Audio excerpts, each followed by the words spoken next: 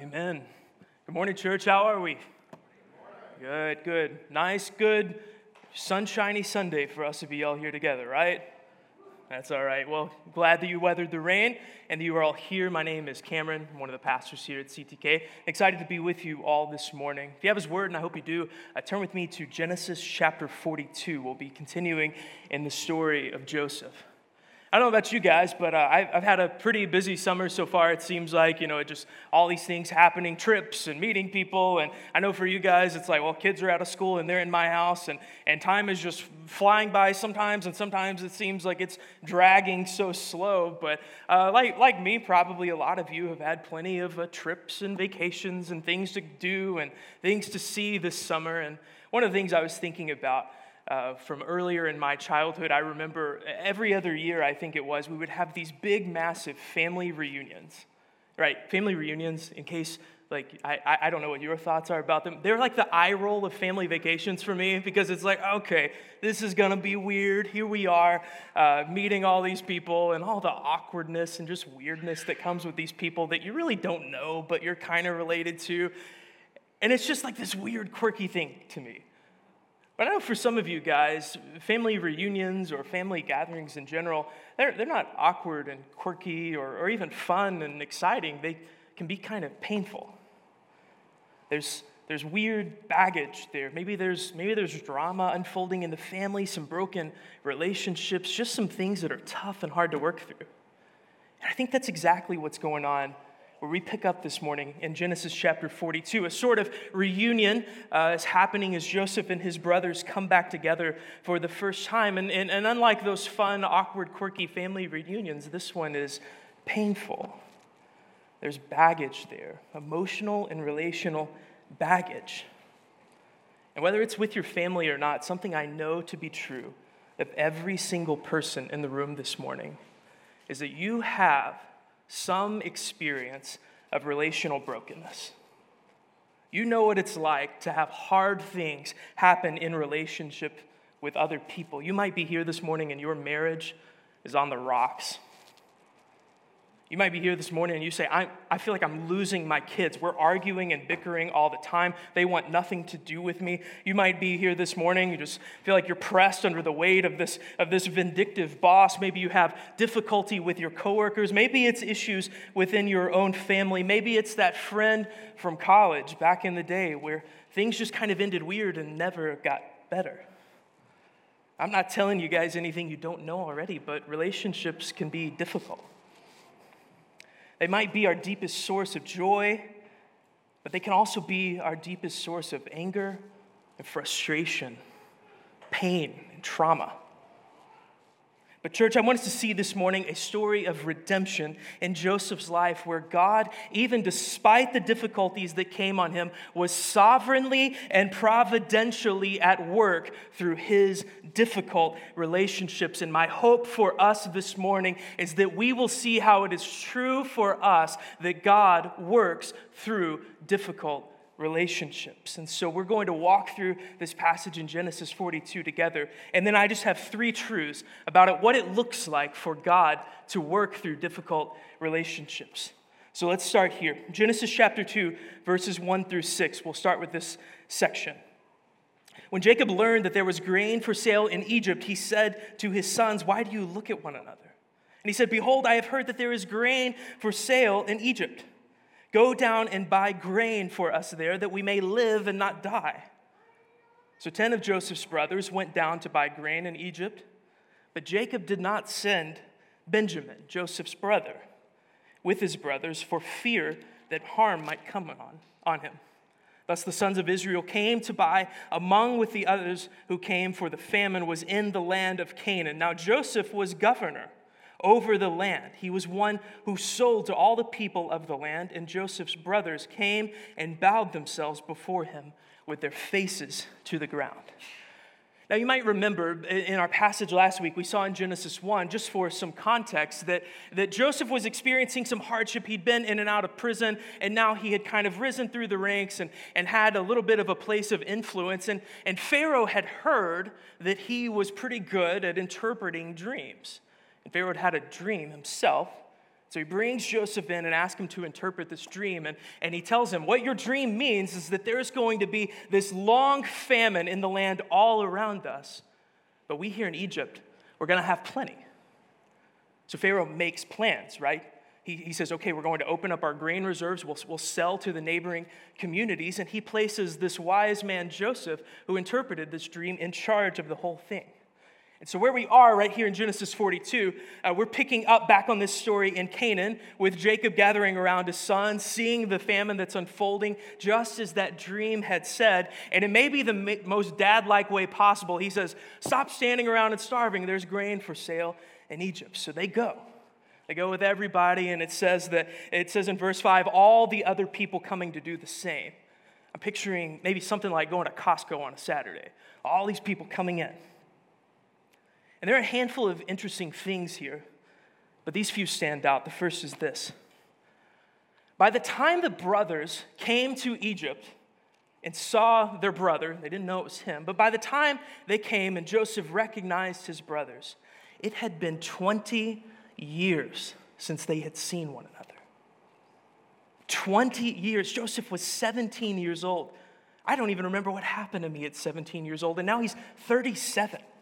It had been 2 decades since they had seen one another and since the brothers had seen Joseph. They thought he was gone. If you can, just imagine the kind of baggage that all of them must have been carrying. That after 20 years, for the brothers, they had spent 2 decades holding on to this lie of what they had done to their brother, holding on to the guilt. And we later see in this passage that it is absolutely crushing them. But for Joseph, he had essentially spent the last 20 years hiding and trying to forget his problems. What we saw in Genesis 41 is that he literally named his child Manasseh, which means causing to forget, because he wanted to forget the pain of his father's house. He wanted so bad to forget the pain that he had experienced at the hands of his brothers. And I guess what we see, that old adage that time heals all wounds didn't exactly hold true for either of them. Let's pick up here in verse 7. It says this. Joseph saw his brothers and recognized him, but he treated them like strangers. And he spoke roughly to them. Where did you come from? He said. They said, from the land of Canaan to buy food. And Joseph recognized his brothers, but they did not recognize him. And Joseph remembered the dreams that he had dreamed of them, and he said to them, you are spies. You have come to see the nakedness of the land. Basically, he's saying, you're coming to see how you can maybe infiltrate and steal what we've got. You're coming to see the nakedness of the land. And they said, we are your servants. We are 12 brothers, the sons of one man in the land of Canaan. And behold, the youngest is this day with our father, and one is no more. But Joseph said to them, it is as I have said, you are spies. And by this you shall be tested. By the life of Pharaoh, you shall not go from this place unless your youngest brother comes here. Send one of you, a messenger back, right? And let him bring your brother while you remain confined, that your words may be tested and whether there is truth in you. So on this accusation of spies, it says he throws them in prison for 3 days. And on the 3rd day, Joseph said to them, do this and you will live, for I fear God.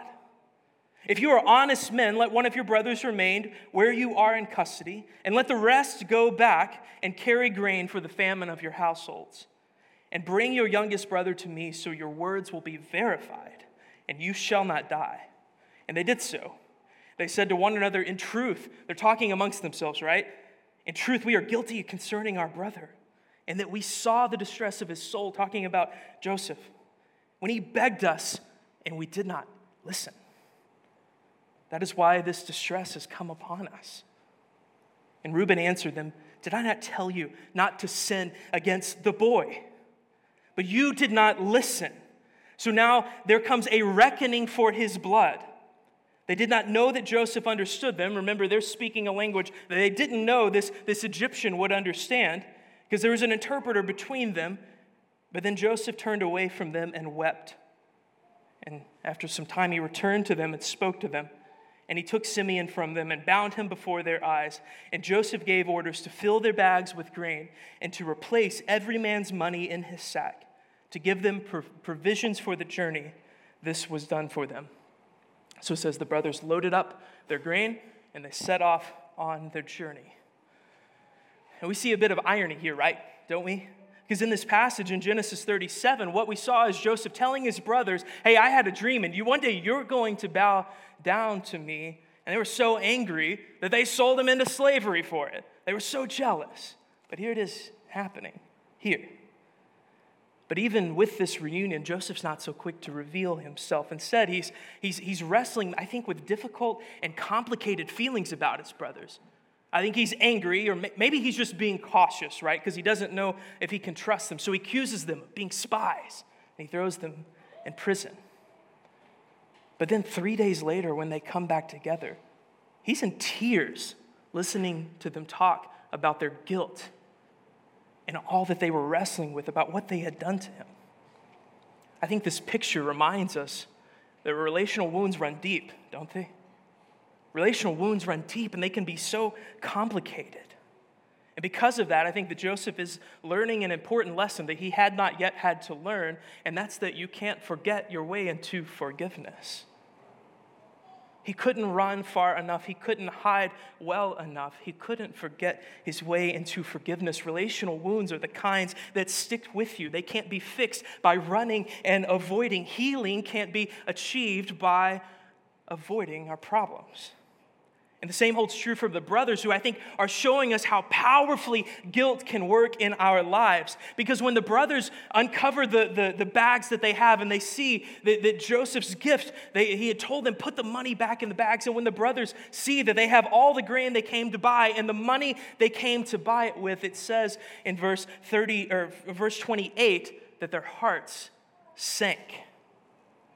Their hearts sank.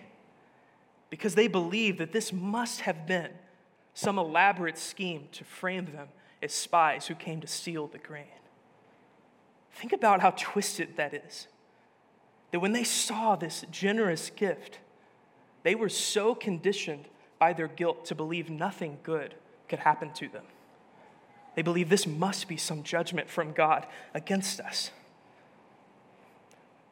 Now, with all this coming together, everyone is forced to face what has been happening all these years, all the anger and frustration, the hurt and guilt, the trauma that has lasted is coming to the surface, and they have to deal with this. And friends, let me just say this. I think by God's grace, we're going to have those kinds of things happen in our life.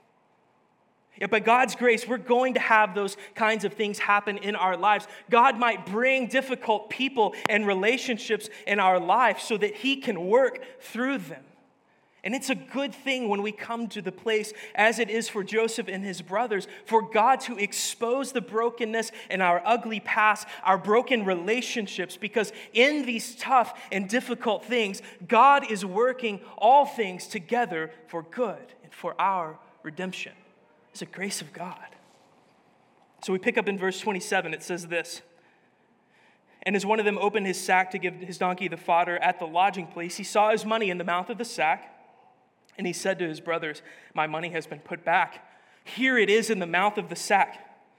At this their hearts failed them, and they turned trembling to one another, saying, 'What is this that God has done to us?' And when they came to their father Jacob, they recount this entire story, and they empty their sacks," it says in verse 35, "before them, and every man's money was there just as they had come with it. And Jacob their father said to them, 'You have bereaved me of my children. Joseph is no more, and Simeon is no more, and now you would take Benjamin. All this has come against me.'" And so Jacob's reaction was not much different. After the brothers recount everything to their father, Jacob is grieved by the news, because now he knows he's got to send another son, place another son in the line of danger in order to get one back. And it seems evident to me that there's some stuff going on with Jacob too, maybe some unresolved pain and guilt shaping his perceptions also, because he also feared this must be the judgment of God come against us for what my sons did. As we read this story, no doubt what we see is an absolute emotional and relational mess that, if we're honest, looks a little bit more like our lives than we might care to admit, does it not? But as I said from the beginning, I want us to see how in the midst of these things, God is working through it all and how the same is true for us. So by way of application, I'd like to draw to mind 3 truths about how God works through difficult relationships. 3 truths about what it looks like for God to work through difficult relationships in our life, just like he's doing here for Joseph and his brothers. The first is this: God shapes us through suffering. God shapes us through suffering. I'd encourage you to think about every great man and woman of God that you can from the Bible and find one who didn't know well what it meant to suffer. Find one who didn't know well what it meant to suffer. And Joseph is among many whose experience was one of unimaginable hardship and trial, because despite having done no wrong, God had basically put him through a 2-decade humility program of enslavement and temptation, false imprisonment and slander, all because his brothers couldn't manage their jealousy and anger, and they turned against him to harm him. Yet, church, despite what had happened, I think what we see in Joseph's life is the beautiful and profound mystery of God's sovereign grace at work, because despite the life-altering, gut-wrenching, horrific suffering that Joseph had experienced at the hands of his brothers, he recognized at the end of his story that God was sovereign over it and was working through it all. In Genesis 50, when he finally comes back together with his brothers, he makes this declaration: "What you meant for evil, God meant for good." What you meant for evil, what you did to me, God meant it for good. Friends, this is the mysterious paradox of God's grace that I want us to grab onto this morning, that God can take what is evil, the hard and tough things that we experience, and he can use it for good. And we see that happening so often on the battleground of our relationships, that God can take what is evil and use it for good. That is true this morning for the person who has been gaslighted by a narcissistic abuser. That is true this morning for the person who is a victim of slander. That is true this morning for those torn down by vindictive colleagues. That is true this morning for the sexually abused, for those cast out of their families, from those wearied by the onslaught of a difficult and hard marriage. God can take what is evil and use it for good. That no matter what we experience in our relationships, we know that God is able to make good with what isn't. So what does that mean? Well, sometimes it means that God is going to test our faith like he did for Joseph. Sometimes the way God is going to do that, the way he's going to shape us through suffering, is by testing our faith. You might know this passage from 1 Peter 6 through 7, but it basically describes the suffering and trials that we experience in this life, like precious metals being refined by fire. God uses these things to strengthen us in our faith. Unlike what our misery might have us believe, these trials and these tests are not meant to push us away from God, but rather to draw us near. When you experience difficulty in your life and in your relationships, God is not trying to extinguish what little faith you have holding on by a thread. He's trying to make in you a faith that lasts. So, church, this morning, as you think through these difficult people, these difficult relationships, all the range of experiences that you have gone through, all the anger that you might be holding on to, all the frustration, maybe the guilt of how you've wronged someone else, consider that God is working through these things to shape you into who he wants to be, to shape you into the image of Christ for your good and for his glory. So God might test our faith sometimes, but sometimes God uses these difficult relationships and experience. That suffering comes by exposing us to hard things to convict us of sin. You see, it's often in these difficult relationships, these hard circumstances we find ourselves in, these difficult people, that God reveals things in our lives that just shouldn't be there. As was the case with Joseph's brothers, God actually was using, we can see him working in their lives, that they are wrestling with this burden of guilt over what they've done, that they feel a conviction about what had happened, that they believed that we had caused something and now we are experiencing judgment for it. God was working in their lives to convict them of sin. So let me ask you this. How might God be using the difficult people and relationships in your life, both past and present? How might God be using those difficult relationships to convict you of sin? Where might God be teaching you patience for those who frustrate you to no end? Where might God be teaching you radical love and mercy for those who you feel like can't be forgiven? How is God shaping you to be long-suffering and patient and willing to be harmed by those who bite and attack and complain at your every single move and word? Whether God is strengthening whether God is strengthening what is there in our life by testing our faith, or he's convicting us of sin to show us what shouldn't be in our lives, what we know from all of these things is that he is working all things together for the good of those who love him, Romans 8 tells us. And here's what that means. That means that every bit of suffering that we experience through difficult relationship or at the hands of difficult people, all of these things are being used by God as a work of redemption. So then what should we do?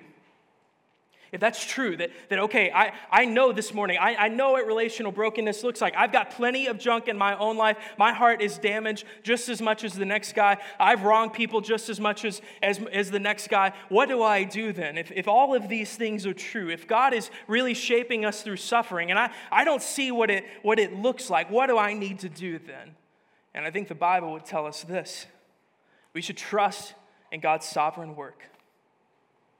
We have to trust in God's sovereign work. We have to believe that when we face these things, when we experience hard and difficult things, that our suffering is not meaningless. As 2 Corinthians 4, one of the greatest passages, I think, in all of the Bible that speaks to our suffering, it says, "For these light and momentary afflictions are preparing for me an eternal weight of glory." That suffering is not meaningless. That is one of the great hopes of our faith, that God can use those hard things and difficult relationships and excruciatingly painful situations for good. So ask yourself this morning, what difficult relationships and people in my life do I need to trust God with? Where do I need to trust God with these things? Where do I need him to lift my heart and know that he is at work in the middle of these things? Where do I need to trust God? And I'd invite you this morning that just as Joseph did, to rest in the goodness and faithfulness, to trust in the sovereign hand of God, to use that pain, that frustration, and that anger that you have experienced in your life through other people for good. He can do it. The second truth is this, that through difficult relationships, God teaches us to be merciful and forgiving. God teaches us to be merciful and forgiving. Based on everything that had happened in Joseph's life, everything that he had experienced, he was a prime candidate for being angry and vengeful and bitter. Of all the people in all the world, if we look at somebody and say, okay, they've got a reason for that, it would be Joseph. He'd had 20 years to lament on and stew on the hurt that his family had caused him. All the while, not just thinking about it, actively experiencing the brokenness that they caused him. Through enslavement, temptation, false imprisonment, he'd had a rough go. Of all the people in the world, he was a prime candidate for being angry and bitter and vengeful. Yet when Joseph had the opportunity, when God brought his brothers back into his life, what did he do? Rather than lashing out in anger, rather than subjecting them to the torment that he had experienced, he chose mercy instead. He chose mercy instead. I think one of the greatest works that God can do in our lives is teach us to forgive the people we think are unforgivable. One of the greatest works that God can do in our lives is to teach us to forgive the people that we think are unforgivable. Because by nature, when we are wronged, we are often vindictive and vengeful and angry. Given the opportunity that Joseph had, surely we would have let them have a piece of our mind. And we sort of feel justified in doing that because, hey, we were the ones that were wrong. They did this, not me. I get to be mad. Hard things happen to me, I get to be mad. I get to be frustrated. My bitterness is okay. If you had experienced an ounce of what I had experienced, you would know that the way I feel is fine. But the gospel points us to another way. The gospel points us to another way. Rather than stewing in our anger, living in our bitterness, lashing out when we have the opportunity for vengeance, God teaches us to be merciful by being first merciful to us. This is our standard. Look with me in Ephesians 4. It'll be on the screen. Starting in verse 31, it says, "Let all bitterness and wrath and anger and clamor and slander be put away from you, along with all malice. Be kind to one another and tender-hearted, forgiving one another as God in Christ Jesus forgave you." In other words, the way that we view and treat other people is an imitation of how Christ views and treats us. The way we view and treat other people is an imitation of how God views and treats us. So how do we do this? How do we actually do? The Bible says, okay, yeah, be merciful, be kind, be tenderhearted, just as God in Christ Jesus forgave you. How do we actually do that? Well, I think first and foremost, we need to see ourselves as in need of mercy. We got to see ourselves as in need of mercy ourselves. I love this parable in Matthew chapter 18. Maybe you're familiar with this, the parable of the unmerciful servant. And this unmerciful servant, as soon as he was forgiven of this massive debt that he had to his boss, he's walking around on the street and sees somebody who owes him a few bucks. And he gets angry, takes him to court, throws him in jail. He says, "You owe me that money." And the parable points to this, that after this man had harshly shaken down a man who owed him relatively little, Jesus uses this story to point us to see that our being forgiven in Christ Jesus of a great debt should transform the way that we are forgiving to one another. It means that we should be characterized by both a willingness and an eagerness to forgive. We got to have a willingness to forgive, because even if we're wronged, it's not an excuse to be unforgiving. Not a lot of caveats when the Bible points us to forgiveness and mercy. It doesn't say, in your best judgment, if you think it's possible, be forgiving. Right? No, rather it says, Christ has forgiven you of an immeasurable debt. You can be forgiving also to your brothers. We have to be willing to forgive. But I think how we forgive is also important. It seems consistent with God's mercy and grace for us that we not only show a willingness to forgive, but also an eagerness to forgive. And here's what I mean by that. It means that when difficult relationships cause us hurt and pain, we aren't first to give ourselves over to bitterness, but instead we're asking God, make my heart ready to forgive. Jesus demonstrates this well, does he not? When he's being tortured on the cross, he says, "Father, forgive them, for they know not what they are doing." And we're not Jesus, but he's showing us a way of radical forgiveness, because he says, despite what they might do to me, like I came here to cleanse their sins. I came here to forgive them. The same should be true of us. And for some of us, listen, I know. When you think about all the wrong that's done to you, all the brokenness that you've experienced because of somebody else, that seems like an impossible task. You say, how am I supposed to forgive the person that did this to me? How am I to do that? You might be here this morning, and that's you. And you are holding someone hostage to your anger, your pain, and your trauma. You are holding them hostage, refusing to forgive until maybe they give you the perfect groveling apology, or maybe they do something to make right what they had done wrong, or maybe they get everything just right, and you're holding them hostage until they get it just right. You're unwilling to forgive until you feel like you've found some level of healing, and holding them to that. Let me just say this. I get it. I really do. I've been there, and far more recently than I would care to admit, where I experienced wrong and hardship at the hands of someone else. I watched someone slander me, lie about me. I watched them hurt and harm the people around me.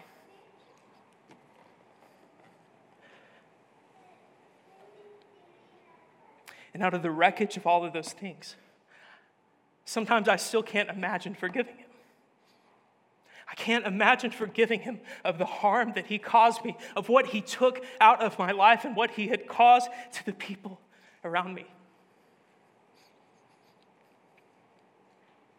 Seems like too tall of an order, if I'm honest, to forgive that man. It seems like too much for me to be merciful and forgiving. I feel like if I forgive him, this is what often goes in my head.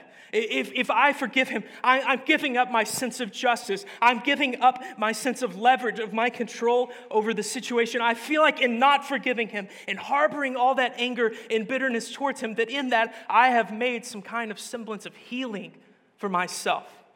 And so no thanks, I'll hold on to what I got.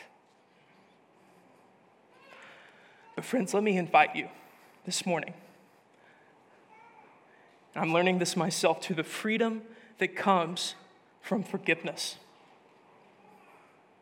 You will taste no sweeter liberty than to forgive the person that has wronged you. You will feel no greater freedom than to forgive those who have wronged you. Lewis Smeaton says it this way: to forgive is to set a prisoner free and find out that prisoner was you. To forgive is to set a prisoner free and find out it wasn't you holding them, it was you that was set free. If that's you this morning, here's what I want you to do. I want you to ask God to make you radically merciful and forgiving. I'm praying this every day. Where your heart is cold and numb and bitter and angry and frustrated, when you are sitting in and steeping in this trauma that you have experienced from somebody else, ask that he would soften you and fill you with the love and mercy of Christ, that you would see yourself as in need of great forgiveness and great mercy from Christ, and that would transform the way that you view those people in your life. God commands us of this, does he not? So this morning, if that's you, I want you to do this. Make the most confident request that a man can make of God, to grant to you what he asks of you. Say, God, if you're calling me to this, if you're calling me to be forgiving and merciful, if you're working in my heart this way, I'm asking you to give it to me because I don't have it. God, transform my heart. Make me merciful, forgiving. The third truth is this: in difficult relationships and with difficult people, God calls us to reconciliation. God calls us to reconciliation. Despite the wrong that was done to him, despite his own wrestling with sin and complicated feelings about his brothers, what we see in this story is Joseph beginning the long road towards reconciliation with his brothers. What we see is his heart changing, his life forming, him creating the opportunity for reconciliation. And I think this is important for us because hear this: you being forgiving and merciful is only half of the equation. The Bible consistently, as is modeled here in this passage in the life of Joseph, ultimately points us to reconciliation. Hebrews 12:14 says this: make every effort to live at peace with everyone. Make every effort to live at peace with everyone. Colossians 3:13 says this, bear with each other and forgive one another. As if any of you has a grievance against someone another, forgive as the Lord forgave you. If you're here this morning and there's some brokenness and sin in your life, there's some difficult people and hard relationships that are unearthing a lot of stuff going on in you, there's a few things that I think the Bible calls us to. The first is this: we are to be reconciled to God. We have to recognize that when we sin against someone else, when we wrong someone else, these sins are first and foremost sins against God. When we sin against another, we are unkind, unloving, unforgiving. When wrong is done, even when wrong is done to us, we are grieving a person who was made in the image of God. That's another believer. You're grieving someone that belongs to God's family. And the Bible is clear. We can't be a friend of God and an enemy to his family. If you're here this morning and you're convicted over how you've wronged someone, maybe you're like the brothers and you're working through some of those guilty feelings. You've slandered someone. You've attacked them. Maybe it wasn't even public. Maybe you wronged them in private. Maybe every time they're out of the room, you can't help but open your mouth and speak ill against them. You can't help but complain and bite against them. Maybe you've done something far worse than could be imagined here, and you're challenging Joseph's brothers for the worst thing that you can do to someone. No matter where you are here this morning, recognize that the Bible calls you to repent. If you're convicted over where you have wronged someone, the Bible calls you to repent. Confess these sins to God. And you may not even be there or be ready, but ask him to change and soften your heart towards those people you've sinned against. And know this, 1 John 1:9 says, if we confess our sins, God is faithful and just to forgive us our sins and cleanse us from all unrighteousness. And whether we have wronged someone or we feel that we have been wronged by someone, the instruction is the same. We are to pursue reconciliation with one another. And hear me on this. Here's what pursuing reconciliation doesn't mean. Pursuing reconciliation doesn't mean that we simply set everything aside or do a lot to try to forget or really just move past what happened. Reconciliation isn't found in forgetting. Joseph experienced that firsthand, did he not? That's not reconciliation. For you to pursue reconciliation doesn't mean you have to give up on the wrong that was done to you. Rather, this. Reconciliation is the act of putting forgiveness and repentance into motion. Reconciliation is the act of putting repentance, if you were the one wrong, or forgiveness, if you have been wronged, into motion. Lewis Smead also says this. He says that forgiveness is one person, but reunion takes two. Reconciliation is the work of putting together repentance and forgiveness in motion. So let me ask you this. If you're aware this morning that you have wronged someone, you have to confess that sin to them. Confess that sin to God. Confess that sin to them. I would encourage you, do that in person to their face. Get in front of them and say, I have wronged you. I have humbled myself before God, and I feel convicted over the hurt that I have caused you, and I'm asking for your forgiveness. Do that in front of their face. Heck, there may be people right now in this room, and you're thinking about somebody that's just sitting over here. Get in front of that person. Confess those sins to God and confess that to them. Do the hard work of not just letting it go or saying like, well, they've probably forgotten about it. Oh, they've probably moved on. There's nothing left to see here. No, instead, do the hard work of being honest before God with yourself and in front of other people. Confess your sins to one another, the Bible says. And don't just confess your sins to one another if they're not against one another. Confess your sins to one another if they're also against one another. Confess these things before them. So maybe that's you. You're like the brothers and you're wrestling with the guilt of what you've done wrong. But maybe you're here this morning and you say, hey, listen, I'm on the other side of the coin and I've been wronged a great deal. Here's my encouragement to you. First, I would ask you this. Search your heart and see if you are harboring any anger or bitterness and unforgiveness towards them or towards God because of them. And repent of that. Then I would encourage you, insofar as it is reasonable and safe, to tell them specifically how and why you feel as though you have been wronged by them. I feel like if you were going to sin against another person by committing murder in your heart, is what Jesus calls anger, if you're going to sin against another person in that way, you at least owe them the opportunity to say it to their face and say, here's how you've wronged me, and I feel hurt by that. I've forgiven you for that, but I want you to hear that. I want you to know what you have caused me. And listen, if you were to do that, if you were to pursue reconciliation this way, that person that you might be approaching might not even know or remember that they did this to you. And they might not even be ready to repent of what they did. They might say, yeah, thanks, but maybe they get defensive. And I wasn't really in the wrong, though. That may be the case. But I think if we're going to take what Hebrews 12:14 says seriously, to make every effort, then we at least have to take a cue from Joseph and be obedient to at least create the opportunity for reconciliation. I know the Bible calls us to that. Now, I don't know what's going to happen after that. It may hurt you worse. They may double down. They may not repent. It may go nowhere. But I think we can be faithful and obedient to create those opportunities as we see modeled in Joseph. Why? Well, because this radical exercise of honesty and forgiveness allows God to work deeply in our own souls. It allows him to get in our hearts and clear us and rid us of any anger or hostility we might have towards another person. But your pursuit of reconciliation, and by the way, that reconciliation, that's a two-way road. Your pursuit of that, your initiation of that, might be the thing that God uses to transform their hearts.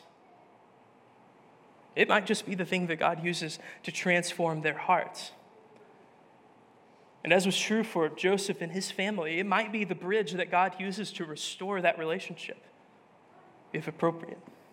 So let me ask you this morning to consider this. What does it look like for you to pursue reconciliation with those you've wronged and for those who have wronged you? What does it look like this morning for me right now to pursue reconciliation? What steps do I need to take in order to do that? And hear this. Genesis 42 is a testimony of how God sovereignly and providentially was at work in Joseph's life, even through unimaginable tragedy brought on by the most difficult of relationships. As people who know what relational brokenness looks like, that's all of us, by the way.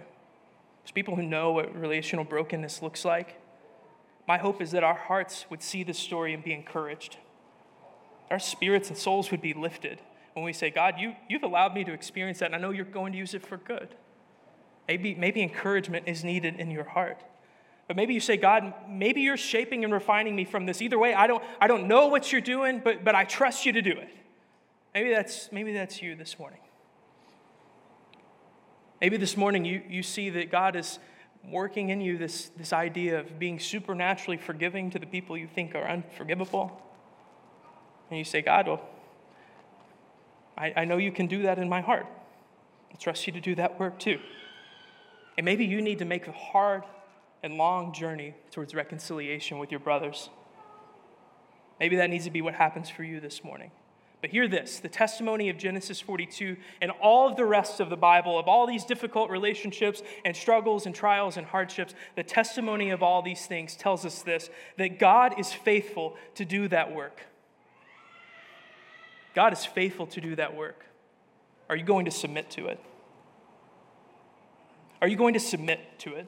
Are you going to submit to how God might be working in your life through difficult people and difficult relationships? I said this morning, and I didn't plan to say this, but it comes to mind, and so I'll offer this encouragement also. This morning, that person that you've wronged or have been wronged by is here. Maybe they'll be here at 11. But they're here. You know they're here. That tension and that pain, that frustration, that anger, that bitterness, it's like a wall every time you walk in here. That may be here this morning. I think it's consistent in the Sermon on the Mount. Jesus says that if you come to the altar to offer sacrifices and there remember that you have a wrong, that you've wronged against your brother, there's some kind of tension, relational brokenness between you. He says, leave your sacrifice at the altar and go and be reconciled to your brother, then come back. We can't in good conscience submit and be obedient to the Lord if we are not pursuing reconciliation with his family. If that's you this morning and that person's here, start bridging that gap. I'm not saying it's got to happen right this second. I don't know exactly what that's going to look like. Like I said, I'm starting this sentence and finding where it goes along the way. In other words, a Michael Scott. But I think it's relevant. I think it's relevant. If that exists right here, I'd encourage you, pursue reconciliation today. Create that bridge today. I don't know what God's going to do through it, but I know we can be faithful. Let's pray. Father, in light of your mercy for us, all the wrong and frustration and pain and hurt that we have experienced through other people seems so small in comparison to the debt that stood between us and you. Yet, Father, you modeled in Christ something radical. You call enemies, friends, and sons and daughters. You allow the kind of people to sit at your table that we wouldn't let live in the same city as us. God, you have forgiven us of much. And you call us, you tell us, let that transform the way that you relate and view other people. God, we ask that you would do that. We know that we experience relational brokenness. So there's hard stuff that comes in our life through other people. Maybe we experience that as the perpetrator. Maybe we experience that as the victim. But God, help us to know and rest assured that you are at work through it all, that you are sovereign and good. Our good Father does good things in the lives of his people, even through evil. Father, help our hearts to know that and rest in that. And Father, this morning, I pray through the conviction of your word that you start a radical work of reconciliation between brothers and sisters this morning.